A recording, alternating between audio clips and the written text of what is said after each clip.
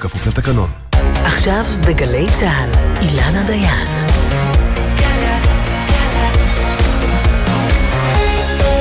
מה שקורה עכשיו.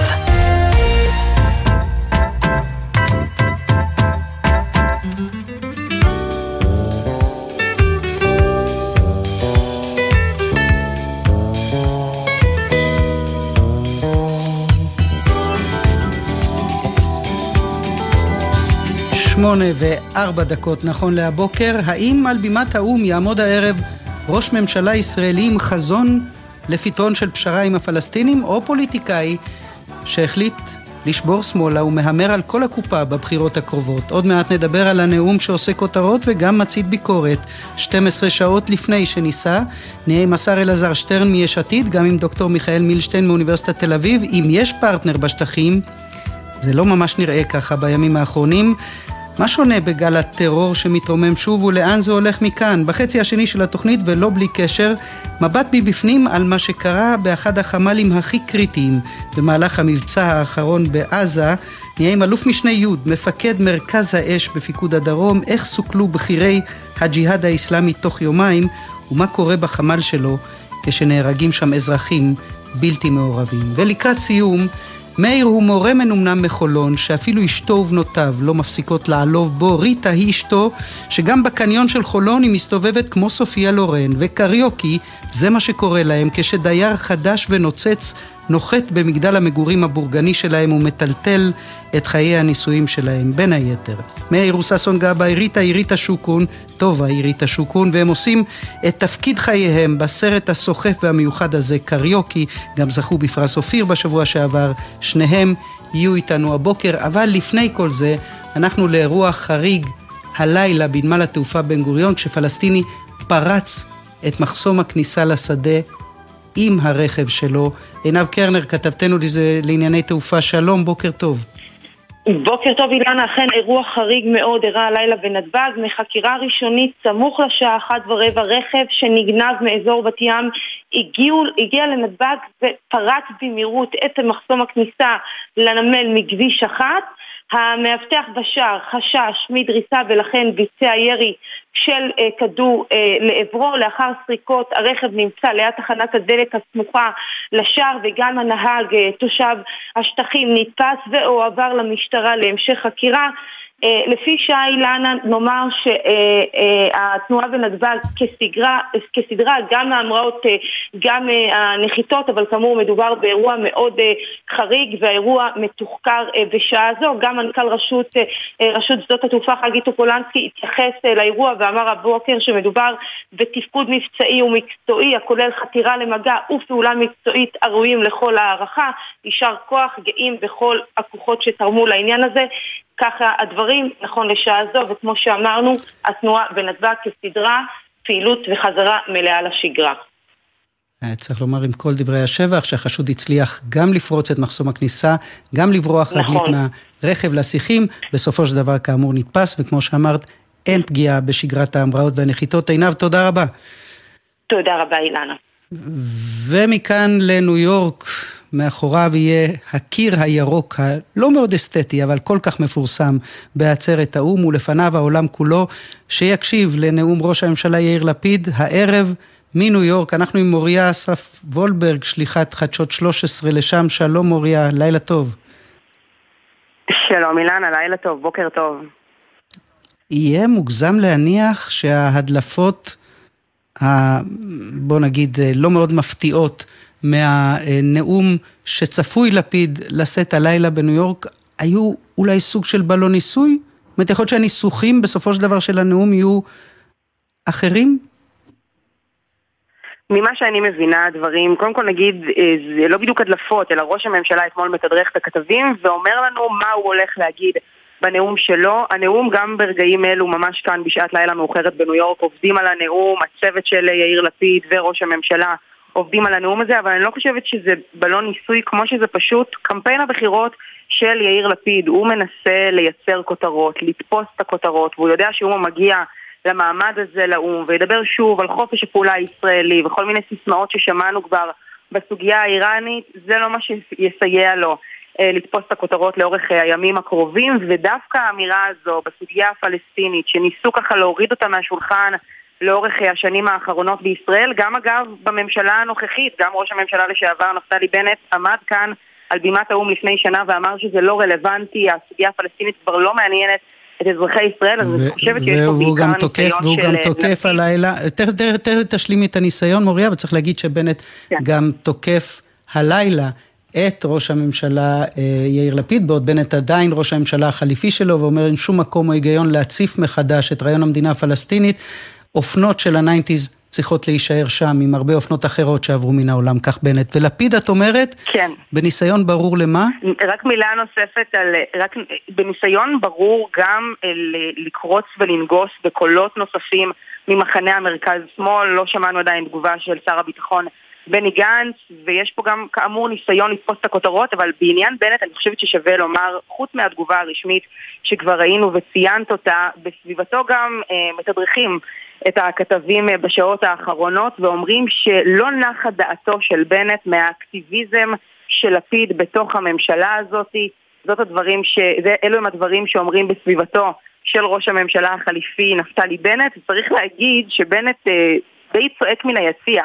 הוא לא נמצא בתפקיד ביצועי כרגע בתוך הממשלה, הוא גם לא רלוונטי כל כך ברמה הפוליטית, כי הוא דמות שכבר לא רלוונטית, הוא לא מתמודד במערכת הבחירות. לפיד נמצא בהום, לפיד הוא זה שיישא את הנאום, ולכן הביקורת הזאת שמשמיעים גם איילת שקד, גם נפתלי בנט, אני חושבת שאין לה באמת, זאת אומרת, היא לא באמת תשפיע, וגם לפיד בעצמו, שאלנו האם הייתה איזושהי התייעצות בינו לבין ראש הממשלה החליפי, או אפילו איזשהו עדכון שראש הממשלה העניק לראש הממשלה החליפי לפני ההחלטה לעדכן שאלו הם הדברים שהוא יישא מעל בימת האום, לא היה שום שיח ביניהם. את אומרת, במבט מפוקח הביקורת הזאת מצד בנט ושקד מגיעה מהיציע, במבט מפוקח הכוונה של יאיר לפיד לשבור שמאלה אומרת שהוא שלף את הקשית ומתכוון לנסות לשתות איתה את המנדטים של מרץ ועבודה, על רקע חוסר הרצון שם לאיחוד, יכול להיות שזה גם כן הימור מסוכן, אבל כותרת אופטימית נוספת. זה גם מול גנץ, כן, אני חושבת שזה גם רק מילה אחרונה בעניין גנץ, זה גם מול גנץ סיטואציה מאוד מורכבת לשר הביטחון, כי אנחנו רואים את הביקורת שמושמעת מתוך המחנה הממלכתי, גם אלקין, גם סער, גנץ לא יכול לצאת באמירות של אלקין וסער, שזו אמירה מסוכנת, אמירה של פתרון שתי המדינות, כי הוא לא חושב שזאת אמירה מסוכנת מבחינתו גנץ. מצד שני הוא גם לא יכול לצאת נגד הרשימה שלו, נגד דברים שיוצאים מתוך הרשימה שלו, אבל אני חושבת שלפיד יודע שזו המורכבות שגנץ נמצא בה, והוא גם מכוון לפגוע בו ברמה הפוליטית. רק עוד מילה אחת מוריה, על האמירה של ראש ממשלת בריטניה, ליז טרס, שנפגשה גם היא עם לפיד בשולי עצרת האום שם, בוחנת את העברת השגרירות לירושלים, זה משהו שנשמע כמו מהלך שמתקרב לפרקטיקה, או איזושהי אמירה בעלמא? יש שם הרבה מאוד מהלכים שצריכים להבנתי לקדם בבריטניה, כלומר הרבה תהליך מאוד מורכב עד שהדבר הזה יכול לצאת לפועל, אבל שמענו את הדברים האלה מראש ממשלת בריטניה גם לפני שהיא נכנסה לתפקיד, שזה משהו שהיא בוחנת, ואני אגיד לך גם יותר מזה, בלשכת ראש הממשלה, הכל היה מתואם, הפגישה הזאת, עוד לפני שידעו שהיא תהיה ראש ממשלת בריטניה, בלשכת לפיד ידעו שהם מעוניינים בפגישה הזו, כדי שבדיוק הכותרת הזו תצא מהפגישה. בסביבתו של ראש הממשלה אומרים שזה הישג יפה של לפיד, שהם מתכוונים לקדם את זה, עדיין הדרך ארוכה, שכמובן לא יקרה לפני הבחירות כאן אצלנו. מוריה אסרבולברג, שליחת חדשות 13 לעצרת האום בניו יורק. תודה שהיית איתנו מוריה, לילה טוב, להתראות. תודה אילנה, לילה טוב. ועכשיו אנחנו אומרים בוקר טוב לשר המודיעין אלעזר שטרן, איש יש עתיד, שלום. בוקר טוב אילנה, ואחלה מאזינים. לפני שאתה שולף בזריזות את נאום בר אילן מ-2009 ומזכיר לנו שגם נתניהו אמר פעם שתי מדינות לשני עמים, מה שלפיד מתכוון לומר הערב באום, למה ראש הממשלה לפיד נזכר פתאום לומר את המילים האלה פחות מחודש וחצי לבחירות? אילנה, אני מציע לכל אחד להסתכל במצע של יש עתיד הנוכחי והקודם. אני חושב שרוב העם בישראל מבין שצריך להיפרד מהפלסטינאים, הסיפורים של הטרמינולוגיות שנותנים להם כל הזמן פרשנויות פנים פוליטיות. זו סוגיה הרבה יותר גדולה מאשר ניתוח של איזה מפלגה תהיה בעד ואיזה נגד. אני רוצה להזכיר. אתה לא באמת מתפלא שנותנים לזה פרשנות פוליטית. הרי יאיר לפיד מי כמוך יודע, הוא ראש ממשלת מעבר. בעוד 40 יום אולי הישראלים יבחרו בראש ממשלה אחר. יש הצדקה מהותית לשבור ככה שמאלה, זה כתוב אולי ב1000 מצעים, אבל הוא לא שם את זה על סדר היום עד היום בערב. אילנה, אני אגיד שני דברים. בימת האום, זה לא דבר שראש ממשלה בישראל מתכנן מתי תהיה ועידת האום ומתי לא. יוצא שוועידת האום היא חודש לפני הבחירות. הממשלה האחרונה לא דיברנו בתוך ההסכמים הקואליציוניים על שתי מדינות, כיוון שהממשלה הייתה מורכבת. אני דרך אגב לא חושב שזאת שבירה שמאלה. אני חושב שזה בדיוק מרכז. אני אומר עוד פעם, רוב העם בישראל רוצה להיפרד מהפלסטינאים. גם יוזמת טראמפ, אולי הידיד הכי גדול של נתניהו, והכי גדול של לטובת המדיניות של נתניהו. זה נכון, גם בתוכנית המאה של טראמפ דובר על שתי מדינות, וזה נכון אפילו שנתניהו לפני שנים אחדות באום דיבר על מדינה פלסטינית מפורזת, אבל אי אפשר לקחת מנתניהו, אבל אי אפשר, אבל בוא נעזוב מה נתניהו אמר, מה טראמפ אמר, אפילו מה יאיר לפיד מתכוון לומר. יש פרטנר? אתה רואה את מה שקרה בחולון השבוע, אתה רואה את מה שקרה בשכם השבוע, אתה רואה את מה שקרה בג'נין בשבוע שעבר, אתה רואה את מה שקרה בקו התפר בהתקלות שבה נהרג רב סרן בר פלח זיכרונו לברכה. יש פרטנר? אילנה, כל הרעיון הזה של שתי מדינות זה רעיון שאנחנו שמים אותו כחזון. היפרדות מהפלסטינאים היא חזון. חזון זה לא אומר שמחר בבוקר אנחנו יודעים לעשות את זה או רוצים לעשות את זה. אנחנו לא נתפשר, אני אומר עוד פעם, לא נתפשר על סוגיית הביטחון. לא יהיה לישות הפלסטינאית, לא יהיה חיל האוויר. בבקעת הירדן נשב, גושי ההתיישבות יישארו אצלנו. אני רוצה להגיד שני דברים. אני לא חושב שמחר בבוקר אפשר ליישם, אני מזכיר לך, אני הובלתי את חוק קיזוז המשכורות של הטרוריסטים. אז למה לדבר על משהו שאין לו התכנות בעתיד הנראה לעין? כדי לשמור חזון. כדי שלא יבינו הילדים שלנו והנכדים שלנו בצד שלנו וגם בצד השני. שבצד השני, שקודם כל צריכים לתקן את מערכות החינוך שלהם בבתי הספר היסודיים, יבינו שיהיה להם פעם עתיד של היפרדות. שמדינת ישראל לא תהיה מדינה דו-לאומית, אלא מדינת ישראל תהיה מדינה יהודית ודמוקרטית. למה להסתתר מאחורי העניין הזה?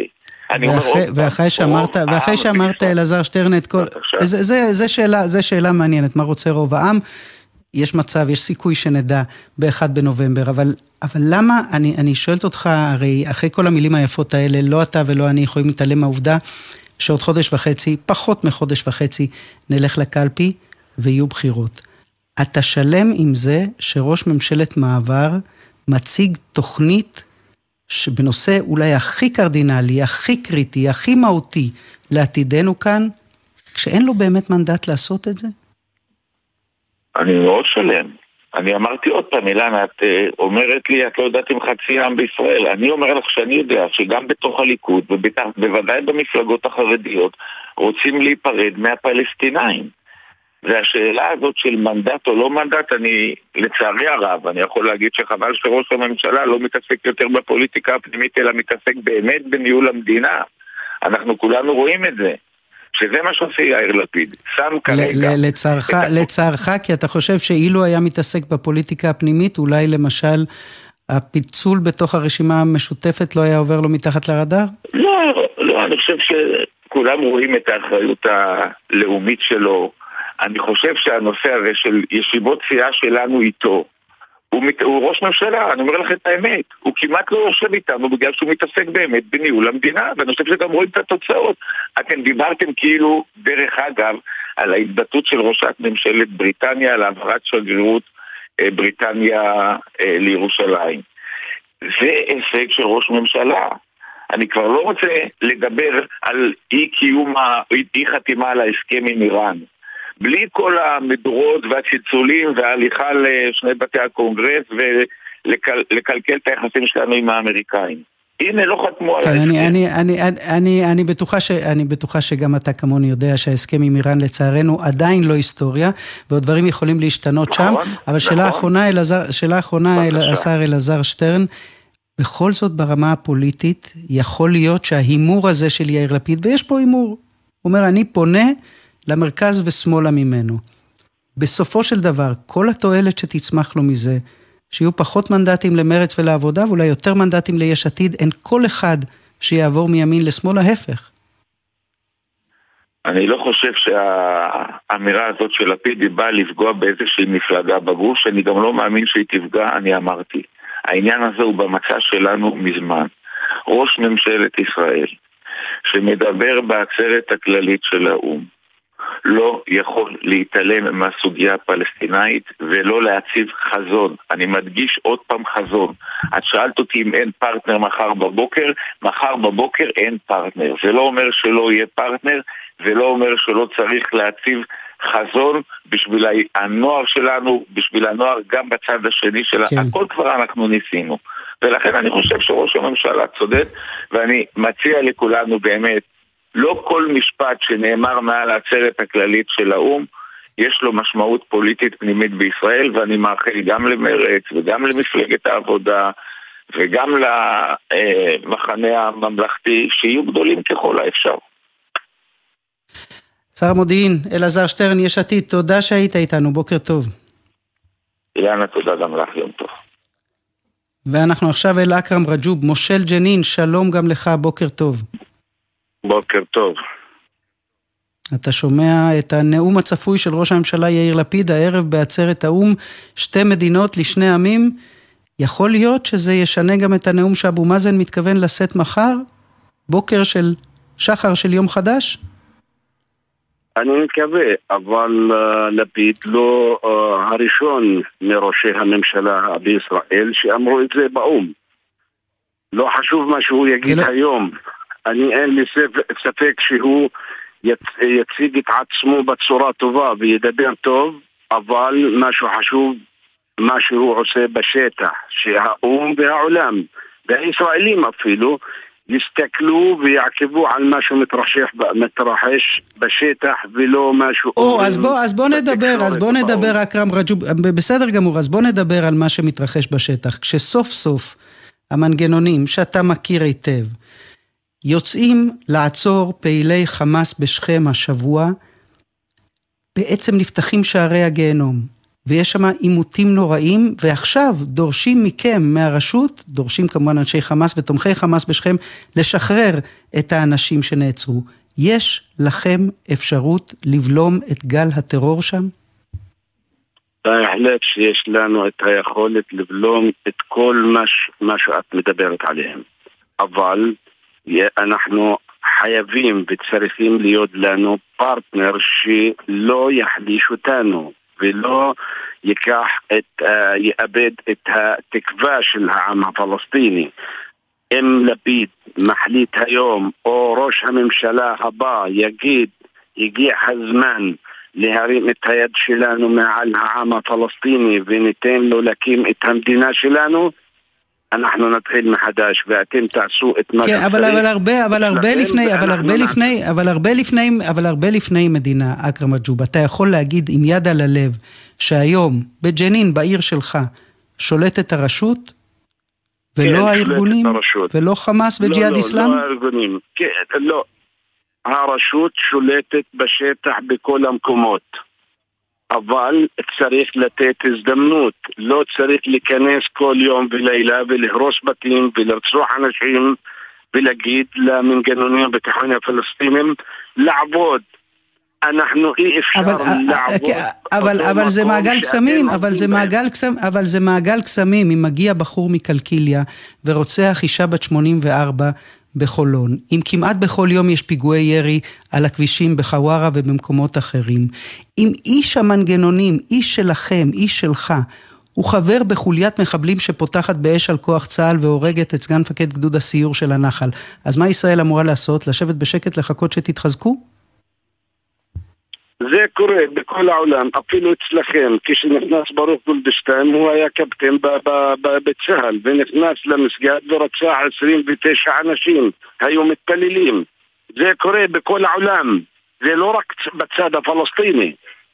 כשנכנס רופא עם רובה והוא קפטן בצהל ורוצח 29 אנשים בחברון, זה קורה. אז לא כל מדינת ישראל... אתה יודע, אתה חוזר כמעט 20 שנה אחורה, ואני מדברת איתך על מה שקרה בשבוע שעבר. יכול להיות, אכרם רג'וב, שצודקים, אני רוצה לשאול אותך שאלה מאוד מאוד נקודתית. אכרם, שאלה מאוד קונקרטית. יכול להיות שכמו שאומרים אצלנו במערכת הביטחון, שקצינים אצלכם במנגנונים קיבלו הוראה מלמעלה לא לפעול, לא לבצע מעצרים, לא לעבוד כדי למנוע פיגועים? לא, זה לא קרה, ואפילו בכל השנים שעברו שאני במנגנוני הביטחון וכמושל בשכם וג'נין, זה לא קרה ולא יקרה. אנחנו לא קיבלנו שאנחנו לא צריכים לעבוד, אבל אי אפשר לעבוד באותו מקום, באותו זמן שצה"ל עובד בשטחים שלנו. זה בלתי אפשרי. אוקיי, אז עכשיו אני רוצה לשאול אותך שאלה שנוגעת, אתה אומר, תנו לנו לעבוד, אנחנו יודעים לעבוד. מה ישראל צריכה לעשות? אתה אומר, אל תיכנסו, אל תעצרו, תעברו, תשכחו משובר גלים, ממבצעים, מפעולות צבאיות וכן הלאה. מה ישראל צריכה או יכולה לעשות כדי לחזק את הרשות שלפי לא מעט הערכות בצד שלנו עומדת על סף קריסה? מה ישראל יכולה לעשות מחר בבוקר? צריכה לבוא ולהגיד שתי מדינות לשני עמים. זה דבר ראשון. דבר שני, להפסיק להיכנס ולרצוח ולהרוס בתים.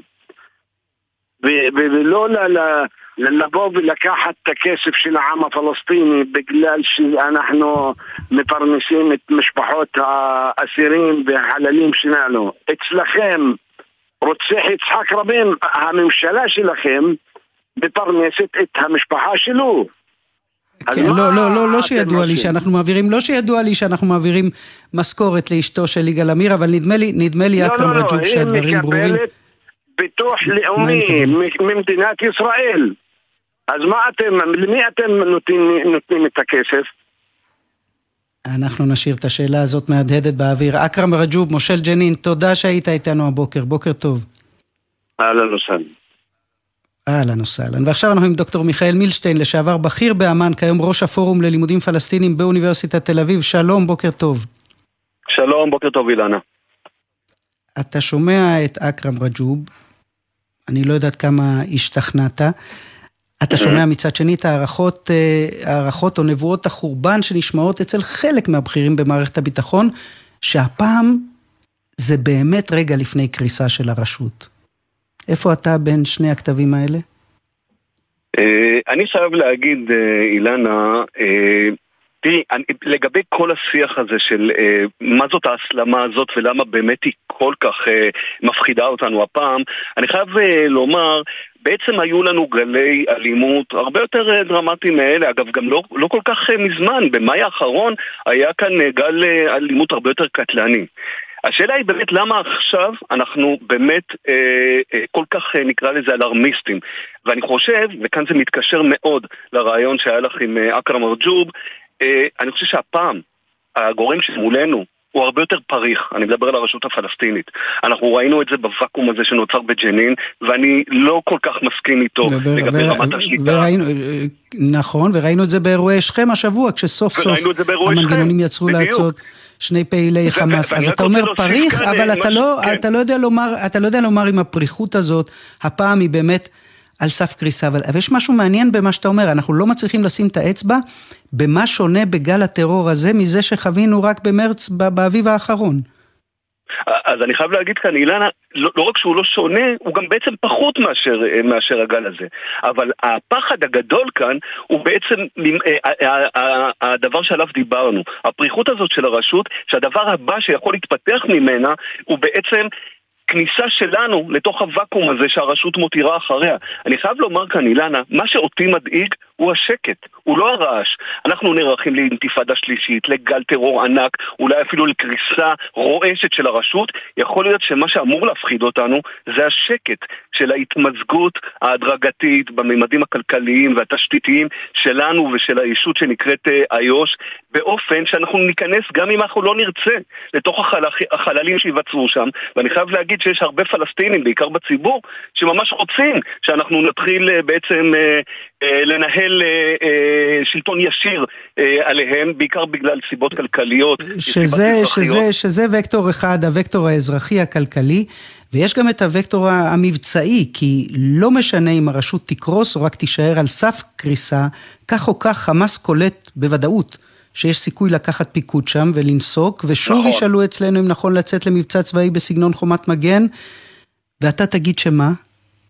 שיש לזה טעם, תכנות, צורך? בוא נגדיר את זה בצורה כזאת, אילנה. כל עוד זה מאוד ממוקד באזור ג'נין, נשמע אפילו סביר, אני לא בטוח שכרגע זה העת הנכונה. בכל איו"ש אנחנו ממש לא בתנאים של מבצע כזה, מפני שהרשות... בגלל הבחירות בין היתר. גם בגלל הבחירות, אבל גם בגלל שהרשות, למרות שתיארתי אותה כפריחה וכמאוד מאוד רועדת, היא עדיין לא קרסה. אנחנו לא צריכים לעשות עכשיו מבצע רחב שעוד יותר ידחוק אותה לפינה. וכאן אני במידה מסוימת, אילנה, הזכרנו את זה, האירועים של שכם, אני חייב להגיד, אנחנו כמובן בישראל מאוד אוהבים להסתכל על החצי הכוס הריקה, שאומרת הם בחידלון המנגנונים. אני אומר, מה שראינו השבוע, אני לא מגדיר אותו כתפנית חיובית, אבל הוא סימן לזה, ואקרם רג'וב לא יגיד את זה למרות שהוא חושב את זה, שהרשות מבינה שללכת ולאכוף מרות באיו"ש זה לא טובה לישראל, זה לא שירות של ישראל, זה אינטרס קיומי של הרשות. נכון, אבל מצד שני, דוקטור מילשטיין, התגובה מהשטח, המחאות, העימותים, זה עלה בחייו של צעיר פלסטיני שנורא למוות. נכון.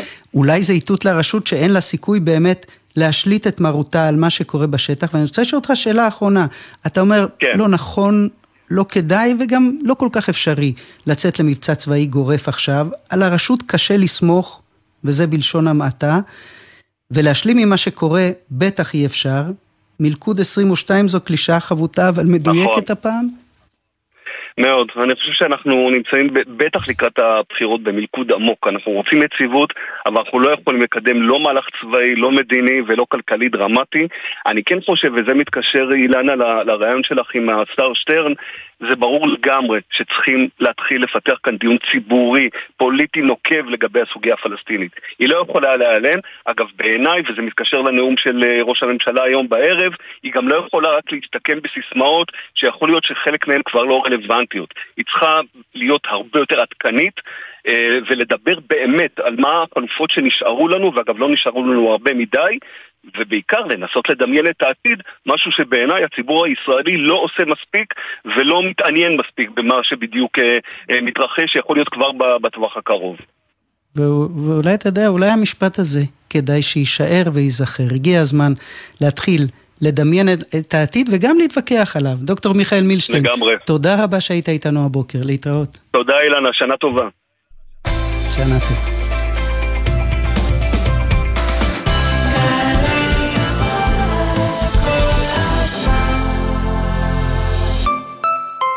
משכנתה, מילה גדולה, אפילו קצת מפחידה.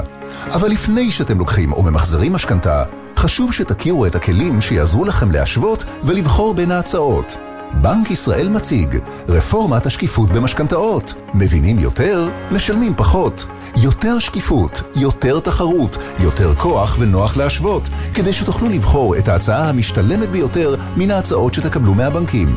חפשו רפורמת השקיפות במשכנתאות, או ייכנסו לאתר בנק ישראל. שלום, כניר ברוידה, מנכ"ל בינה, הבית של היהדות הישראלית. אני מזמין אתכם לחגוג איתנו את חגי תשרי. באתר בינה מחכות לכם להורדה, ערכות פעילות מהנה לחגים, לבית ולמשפחה.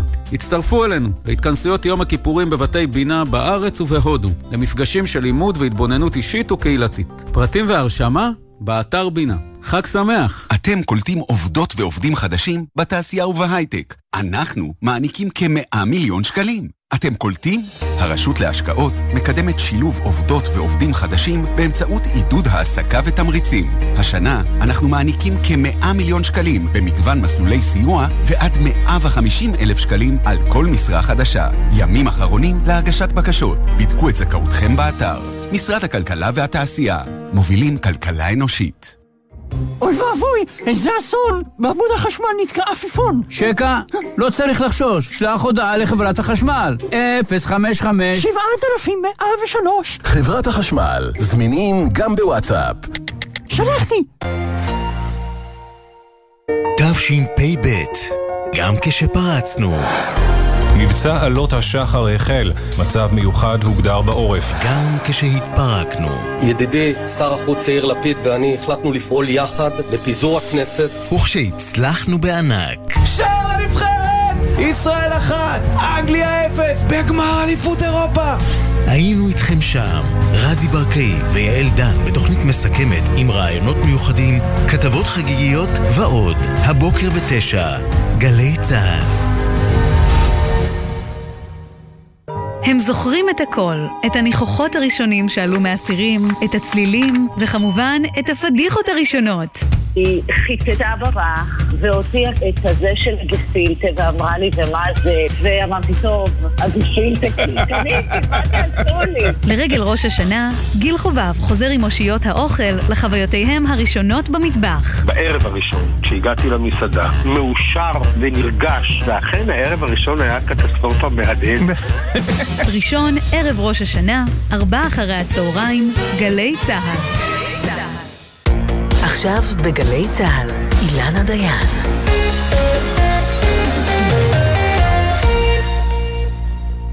שמונה 34 נכון להבוקר, ועל רקע התסיסה ביהודה ושומרון, הנאומים באום והחשש מאוד גל טרור שעלול לשטוף אותנו, שווה לחזור לאירועי עזה בתחילת אוגוסט האחרון. אחרי 3 ימים קומפקטיים של לחימה יזומה, צה"ל רושם שם הישגים מרשימים, הג'יהאד האסלאמי פחות, החמאס נשאר על הקווים, והבוקר יש לנו הזדמנות להצצה נדירה אל מאחורי הקלעים של מבצע עלות השחר, עם אלוף משנה יוד, מפקד מרכז האש של פיקוד הדרום. שלום, בוקר טוב. בוקר טוב אילנה, בוקר טוב לכל המאזינים. מה עושים במרכז האש?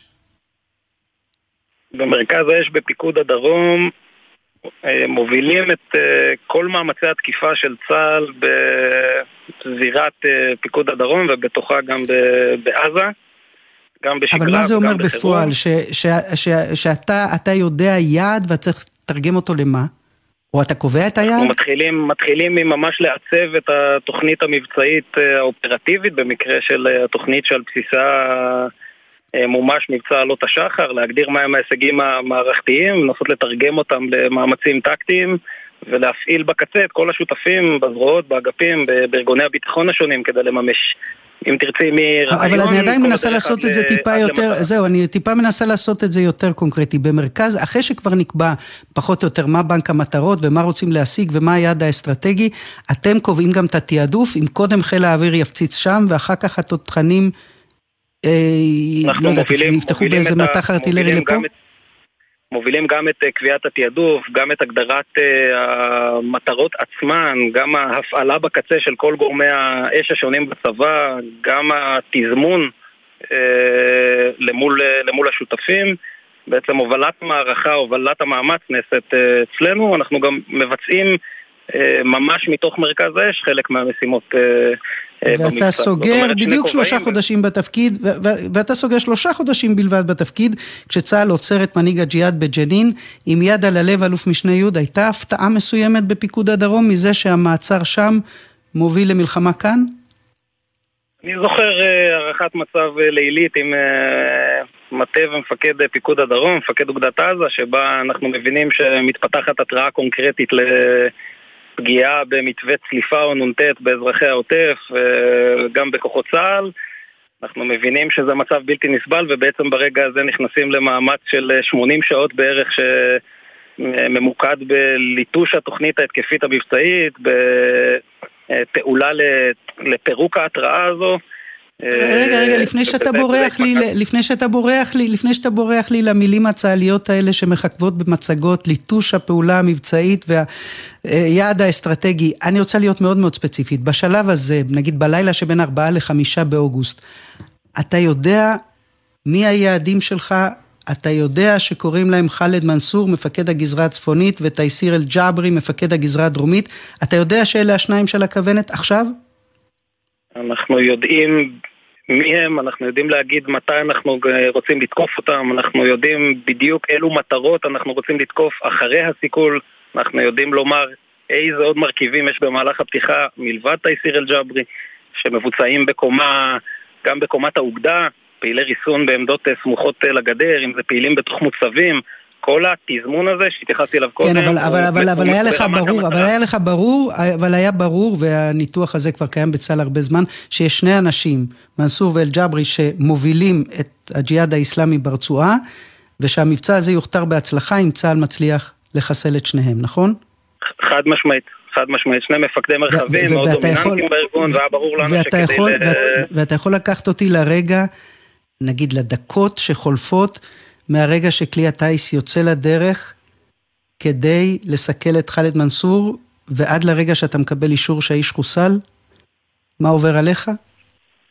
חאלד מנסור, קודם כל בין שני מפקדי המרחבים, האירועים שונים. תייסיר אל-ג'אברי הוא בעצם המושא התקיפה הראשון במהלך הפתיחה, חאלד מנסור, תקיפה שלו היא בתוך כדי גוף המערכה, יש מתח, אתה רואה את התמונות של סדק האיסוף וכל האופרציה המודיעינית בזמן אמת, ושומע את הערכות על התכנון של התקיפה.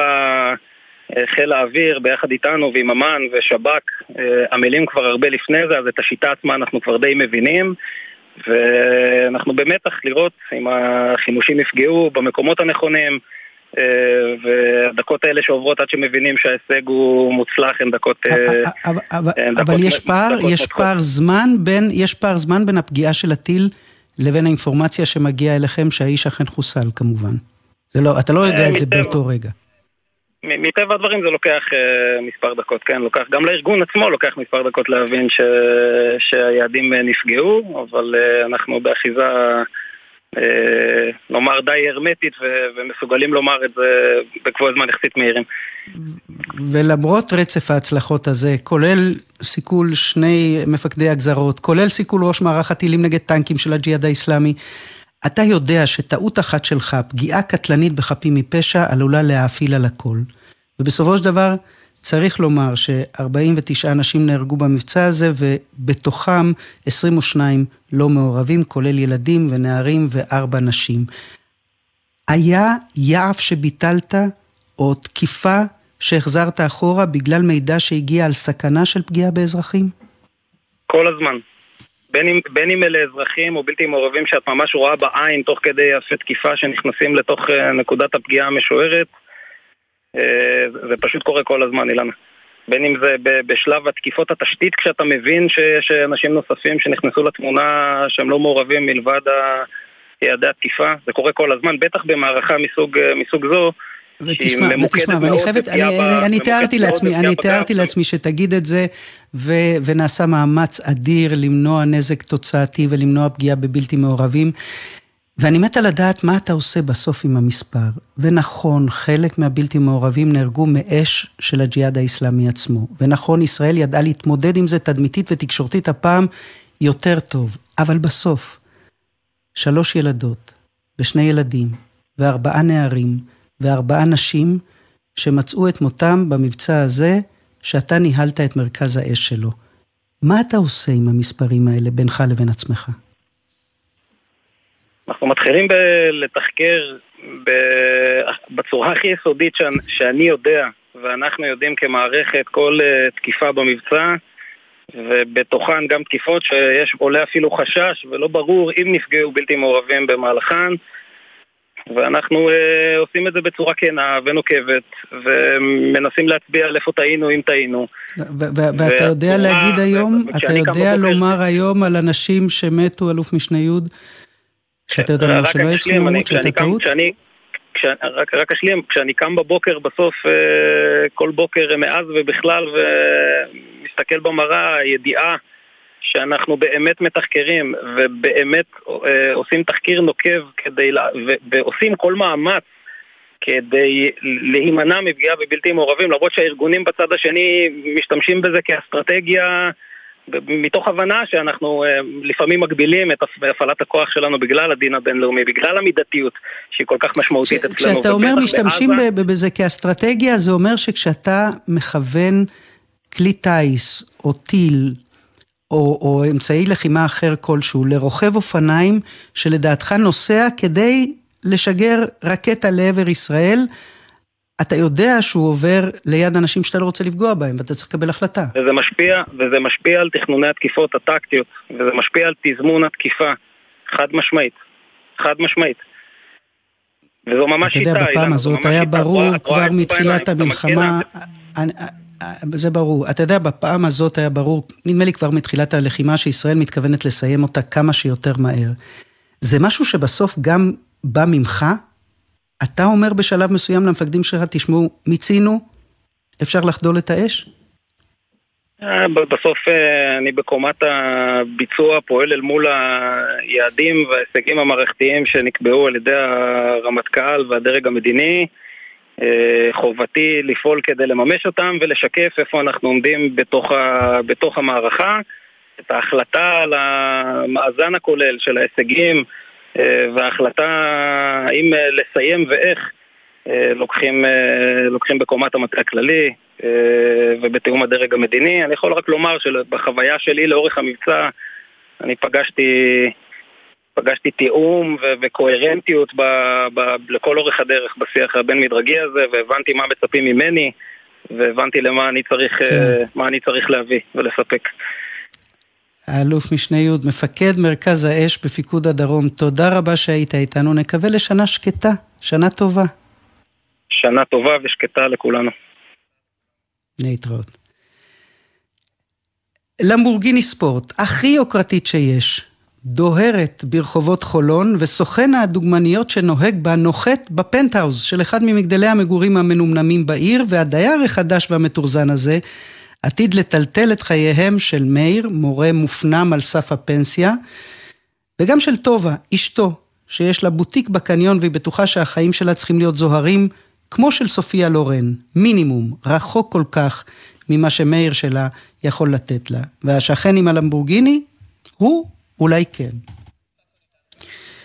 מאיר וססון גבאי וטובה ריטה שוקון, כוכבי הסרט החדש קריוקי שיוצא השבוע לאקרנים, שניהם זכו בפרס האקדמיה לשחקנים הראשיים הטובים ביותר, ושניהם איתנו הבוקר. ריטה שוקון, בוקר טוב. בוקר טוב אילנה, איזה מרגש לשמוע אותך על הבוקר. מרגש מאוד להיות גם איתך. ססון גבאי, שלום גם לך, בוקר טוב.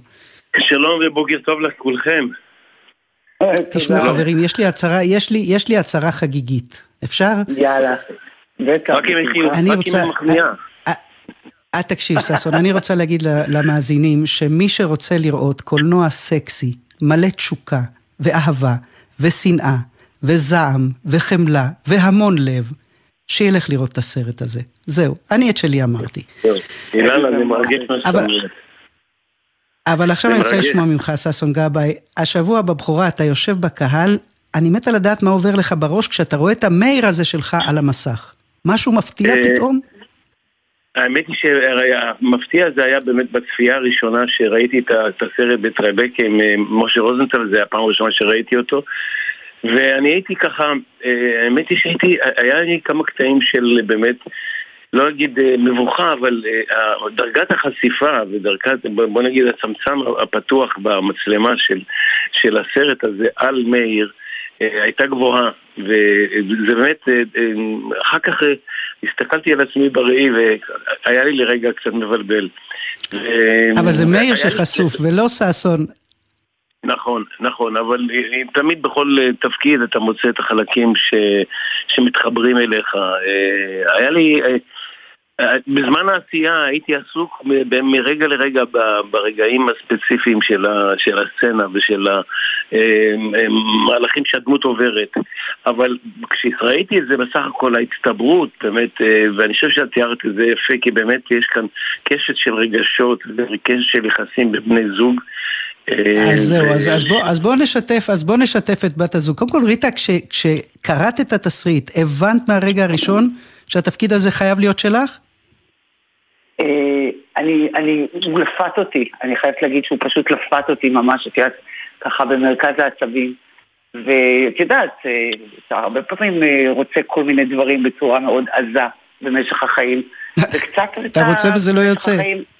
בדיוק, אז הרבה פעמים כבר עושה לעצמך, יש איזה מין מנגנון אוטומטי כזה שעובד, אבל הפעם הוא לא עבד, הוא באמת לא עבד, המנגנון הזה, אני כל כך רציתי את זה, ויותר מזה, אני רציתי את זה ברמה של זה now or never, וזה מה שגם אמרתי למשה, אתה יודע, זה היה אז בזמן קורונה, והכל היה כזה, למשה רוזנטל הבמאי, אבל שהוא גם מספר שאת התאבדת על התפקיד, והוא ביחד איתך התאבד על התפקיד, אבל לך הייתה תחושה, אבל היה לך, לא יודעת אם תחושה או חשש או חשד במהלך העבודה, שאת אומרת לעצמך, מה שאנחנו הרבה פעמים בטעות אומרות לעצמנו, וואלה, אולי הוא חושב שהוא טעה שהוא לקח אותי? לא מבינה, לאורך כל הצילומים, אילנה, לאורך כל הצילומים, זה פשוט מחשבות טורדניות, הרסניות, נוראיות, אחרי שהוא עשה את הבחירה, אחרי שניגשנו כבר לעבודה, התחלנו את הצילומים, כל הזמן אמרתי, אימא'לה, אולי הוא מצטער שהוא לקח אותי. סס, נדמה לי ששיתפתי אותך אפילו פעם אחת. איזה יום אחד באתי לך ואמרתי לך, תגיד, הוא לא עשה טעות שהוא לקח אותי. ומה ענית לה? ססון, מה ענית לריטה? מה אתה יכול לענות לי? מה שאני זוכר שאמרתי לריטה, שלקראת סוף הצילומים יש לנו סצנה שאנחנו קמים מהמיטה, ואני חושב שזה הסתלם בימים האחרונים, ואמרתי לריטה, אנחנו חברים כל הרבה שנים, ועבדנו קצת ביחד, לא מספיק, והסרט הזה הגיע לנו, זאת אומרת, לך ולי באמת כמשהו שהגיע לנו אחרי שעברנו מהלך של חברות ארוכה, ובאמת אנחנו חברים הרבה שנים. אז כשאתה אומר, זהו, לא רק חברים, אנחנו גילינו, מרון ססון העורך של התוכנית גילה, ידיעה בעיתון מלפני בטח 40 שנה, שאתה היית כאין שושבין בחתונה של ריטה, עם אשר צרפתי, בעלה מזה הרבה מאוד שנים, וגם אתה, וגם ריטה לא עשתה מזה סוד, שחיי הנישואים האלה היו לפרקים אומללים וקשים מאוד, במחיצותו של איש, איך נאמר ריטה, לא קל, וגם את חשופה מאוד בסרט, וגם בחיים במידה מסוימת. הייתה סצנה שבה פתאום זה יקע בך, הזוגיות שלך, והזוגיות של טובה, ואיפה זה נפגש? אני יכול להראות בריטה מה שאני הרגשתי בסצנה שאנחנו רבים שנינו, בסצנה הייתה התפרקות, אני חשבתי מה עובר עליך על הראש לראות אותי שם, אני עדיין חבר של אשר צרפתי הוא חבר שלי בערך מגיל 24-25, שיחקנו יחד ועברנו דברים יחד. אגב, הרבה פעמים היינו באים לאשר וריטה, וסצנות הריקוד היווניות האלה היו באמת מנת חלקנו בחיי היום, היינו צעירים ונחמדים, אבל ואתה אומר בסצנה הזאת אתה שואל את עצמך מה עובר על ריטה, אבל יש סצנה אחרת לגמרי ריטה, שאת מספרת לנירית אנדרמן בראיון מרתק בגלריה בהארץ, שדווקא מאותו מקום לא עברה לך בגרון. טובה עולה לפנטהאוז של איציק, אותו סוכן דוגמניות מתורזן, לבד היא נכנסת אליו הביתה ורוקדת לפניו, ופתאום את שואלת את עצמך בתור ריטה, למה זה לא עבר לך בגרון הסצנה הזאת? תשמעי, מהרגע הראשון אני ישבתי עם משה ואמרתי אני חייבת לפצח את זה, איך זה יכול להיות שאישה נשואה תעלה לסוכן דוגמניות הזה. עכשיו זה לא חשוב שאני עולה כדי כאילו כביכול להיכנס בו על התסכול הנוראי הזה שהוא הבריז לי מארוחת ערב שאני הכנתי כמו, זה לא משנה, אבל מה עכשיו לא רק שהיא עולה אליו הביתה, היא עולה ורוקדת לפניו, אני לא יכול לצאת מזה רק זוועות. איך זה יכול להיות? זה במנטליות של ריטה, במנטליות של ריטה אשר, אבל עכשיו הוא, מה שכל כך יפה בדיאלוג שהיה בינינו, זה תמיד היה נעשה ונשמע. לא תמיד הכל הבנתי, אני די קפצתי בנג'י. אבל זרמתי טוב, ואני חייבת לשתף את הצופים ברגע השיא של הסרט, כששניכם חורכים את המסך בריקוד יווני סוער. ששון, זה באמת משהו שעוד לא עשית? כמה טייקים היו לסצנה הזאת? היה לנו מעט זמן, אז אני זוכר שסינמנו את זה ביפו, מה שמדמה את רודוס או את יוון. היו איזה 4-5 טייקים, והיה לחוץ הזמן, זה היה רגע האחרון, אני חושב שזה היה יום הצילום האחרון, או אחד האחרונים, וזה פשוט, אני נורא מרגש, ההשלמה והתיקחון הזה ביחסים שלהם. אני חייב להגיד רק על משה רוזנטל ועל ליאור אשכנזי, שני אנשים. ליאור אשכנזי שעושה את סוכן הדוגמניות, בגללו אני גם הרבה בסרט הזה, כי הוא עבד כבר עם משה, ואני חייב לציין את משה רוזנטל. ומשה רוזנטל באמת הבמאי המוכשר, שזה סרט הביקורים שלו, ואני חייבת לפני שאנחנו מסיימים לקרוא לכם מה שכתב לי צופה צעיר וחכם שראה את הסרט. הוא כתב עלייך, ריטה, אחרי כל תפקידי המשנה של אמא מרוקאית ומללה מהפריפריה שעשית במשך השנים, בסרט הזה כאילו הסרט עובר את התהליך שעשית כשחקנית, ובזכותו את הופכת מאוד אישה מזרחית בפריפריה לאישה הכי סקסית בישראל, וזה קורה בסצנה הזאת של הריקוד. אנחנו מחכים לתגובות של... תודה לך. אנחנו מחכים לתגובות של הצופים, אנחנו נורא אוהבים את הסרט, ואני בטוח שהוא ייכנס ללב של הצופים, וקריוקי ייכנס ללב שלהם. ורק שאלה אחרונה, ריטה, את ידעת, כולנו ידענו שששון ייקח את פרס אופיר, אבל לא האמן שלקחת בעצמך. כשאת עומדת שם על הבמה, כן רצית באיזשהו אופן להגיד לעצמך לפחות, הראיתי למנובלים סוף סוף מה אני שווה? לא, נשבעת לך, בחיי אילנה, אני נשבעת לך, שזה לא עבר לי בראש, לשנייה אפילו, הראיתי למנובלים, בחיי שלו. אני באמת, תשמע, אני לא אדם ממורמר, בחיי שלו. אז הנה, אנחנו מסיימים בנימה אופטימית, ויותר מזה, את אומרת שם ברעיון הזה בגלריה, אני מאושרת, ומגיע לך. נכון. ריטה שוקרון, ששון גבאי, קריוקי. חברים, תודה רבה שהייתם איתנו, להתראות. תודה לך. תודה לך, אילנה. תודה.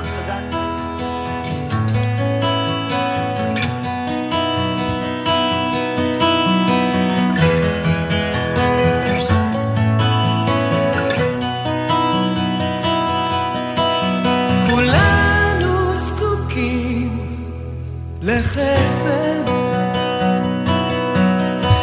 כולנו זקוקים לחסד, שרה נורית גלרון, ואת השיר הזה אנחנו מקדישים לעדי שוב שלנו, שגם בחרה אותו כשיר פרידה. עדי הייתה עמוד התווך של התוכנית הזאת בשנה האחרונה, והיא עשתה את זה כמו שרק היא יודעת, התעקשה על כל הישג, הפעילה כל מנוע, והצליחה לעשות את כל זה בנועם. לתת בלי לרצות לקחת, ולא מתוך הרגל. שרה נורית גלרון, גם לעדי שלנו. כולנו כבר מתגעגעים וכבר מתארגנים מאחורייך בדרך לפסגות הבאות. בהצלחה, עדי, מכולנו. שבו עוד אפשר לנשום,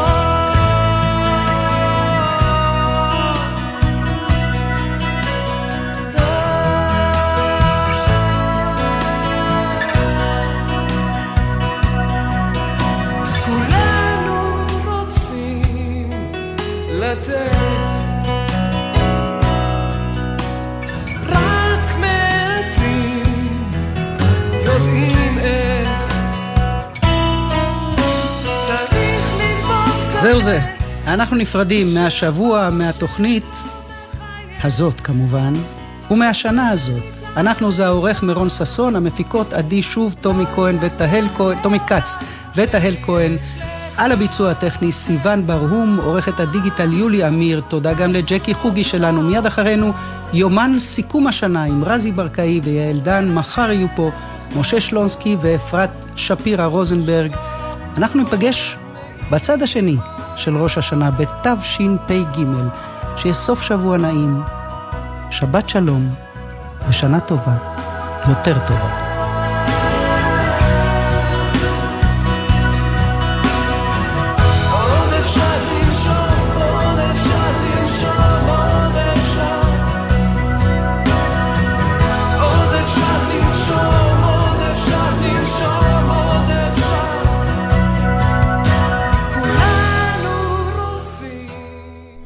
בחסות הפניקס סמארט, המעניקה עד 45% הנחה בביטוח המקיף. כוכבית 5432, או חפשו הפניקס סמארט בגוגל. כפוף לתקנון המבצע, הפניקס חברה לביטוח בע"מ. בחסות חברת דימרי, המשווקת את דימרי ימה. 3 פרויקטים על יד הים באשקלון, אשדוד ונתניה. כוכבית 2475, דימרי. בחסות אוטודיפו, המציעה מצברים לרכב עד השעה 9 בערב בסניפי הרשת, כולל התקנה חינם.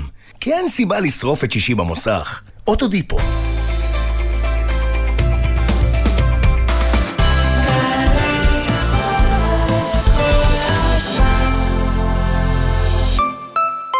שלא תדעו צער, אבל חשוב שתדעו.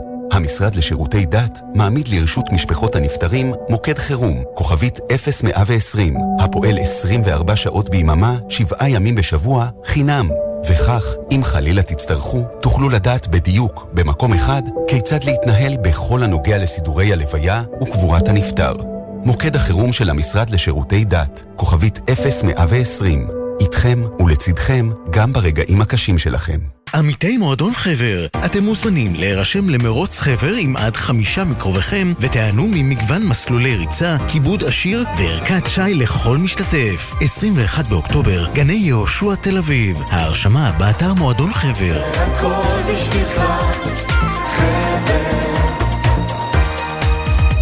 כאן הפרופסור סלמן זרקה. בזכות התמיכה של הקרן לידידות יכולנו להציל חיים של חולים רבים. הקרן לידידות, ארגון הסיוע החברתי המוביל בארץ, סייעה בשנה שחלפה לכ2 מיליון בני אדם בתחומים רווחה, עלייה וקליטה, חירום וביטחון. הקרן חילצה אלפי יהודים מאזורי הלחימה באוקראינה ומעניקה להם ולרבים אחרים סיוע ותמיכה. הקרן לידידות, עושים טוב, נותנים תקווה. אני לעולם לא אשכח להכין בבוקר לילד את הכריך לבית הספר. אני אף פעם לא אשכח להכין עם הילדה את השיעורים בחשבון. אני אף פעם לא אשכח את התינוקת שלי ברכב, וזה פשוט לא יכול לקרות לי. אל תגידו, לי זה לא יקרה. שכחת ילדים ברכב יכולה לקרות לכל אחד ולכל אחת מאיתנו. לפני שיוצאים מהרכב ונועלים אותו, מוודאים שכולם ירדו ושלא שכחנו אף אחד. להמלצות בנושא חפשו בגוגל אסק רלב"ד.